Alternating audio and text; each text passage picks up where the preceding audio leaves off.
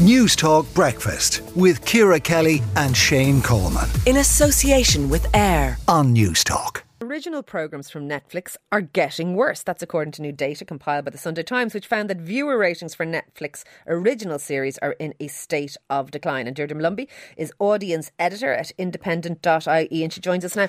Is it that the quality is going in the bin, Deirdre, or is it just that there's massive competition now between Disney Plus and Paramount and Now TV and Apple TV and, you know, blah-de-blah-de-blah-de-blah? Is it just getting tougher out there? You know, I think that it's probably, manyfold for the reasons why people are kind of associating Netflix with deteriorating in quality, really for a combination of all the reasons that you listed there. I mean, Netflix, when it comes to the quantity aspects, certainly it has that down. It provides, more original TV shows, original movies than any other streaming service going. But are they necessarily the highest quality? I would have watched, the trailer for all the slew of Netflix original movies that are coming out this year.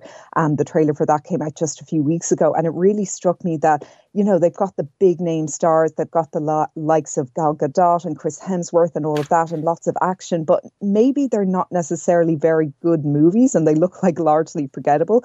You've also got the fact that, Netflix has a lot less Oscars attention this year than in previous years. The only film that they really have going at this year's awards is All Quiet on the Waterfront, which is a foreign language movie. But Netflix really do seem to be more focused on those crowd-pleasing series. They're renewing shows like Ginny and Georgia or Emily in Paris, which aren't maybe necessarily, bad shows, but they wouldn't be exactly associated with dramatic quality. Whereas, you have other streaming services. Amazon Prime is, investing a lot of money in their Lord of the Rings series, Rings of Power. You've got Ted Lasso on Apple TV Plus, which I think is frankly one of the best shows going at the moment. And then when you look at the HBO stuff, which then comes to now here, the likes of Mare of Easttown, The White Lotus, the Game of Thrones spin-off series, like the quality there versus what we get on Netflix, it's just a lot more consistent, and for them less is more. And is that because they just need to have such a kind of grist to the mill, that they need to have such a constant production of content that it's nearly impossible for everything to be good? Is like, there are some things like the Bridgerton series that's still, people are, wait for things like that on Netflix, and as you mentioned, All Quiet on the Western Front, people are talking about that. Is the constant need for newness, is that, do you think, driving a decrease in quality? Yeah, I would definitely agree with that. I think that we're actually getting a new season of Bridgerton this year after it's been long awaited. And they're also looking at doing a spin-off series based on the character of Queen Charlotte, though I don't know if anyone necessarily asked for that. But anyway, I think that they're just, they're under such pressure at this point to just keep the quantity of content going and to just keep churning it out, that maybe they're just not focused on the quality programming anymore. And I think that people are really looking at Netflix now because it's kind of the 20th anniversary of Netflix as we know it today. House of Cards recently turned 20 years old. I think this summer Orange is the New Black will turn 20 years old. So people are really looking at Netflix at the moment, considering its legacy and really I think House of Cards is 10, isn't it? It's actually 10 years old. 10 years. Yes. Sorry. Yeah, no, it's easily done.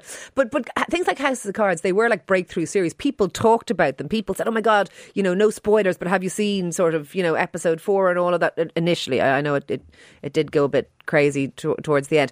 But we haven't had that kind of thing now. And will it be its downfall ultimately, that people will see it as just churning out a kind of a mill of fairly poor series and kind of rubbish? Like, it'll become like, one of those TV channels that it's at the bottom of the pile on your Skybox or whatever, that you never go to because it just churns out dross all the time. Yeah, it could very easily turn into that, because there are very few kind of quality shows on Netflix that are still going at this point. Like, you think of the likes of Bridgerton and The Crown, they're still going, but then you have other shows like You and Cobra Kai, which are coming to an end this year. Yeah. And there are often complaints from viewers that Netflix cancels, shows way before the time, because this is a trend that they're just trying to make as much content as cheaply as possible. And then you've got the fact that they're clamping down on shared passwords now. They've tried to introduce... They're obviously worrying on the financial front, indeed. Look, thank you for that, Deirdre. Thank you for that indeed. And I wonder what our listeners think this morning. That's Deirdre Malumbi there, audience editor at independent.ie. News Talk Breakfast with Ciara Kelly and Shane Coleman. In association with AIR. Weekday mornings at 7 on News Talk.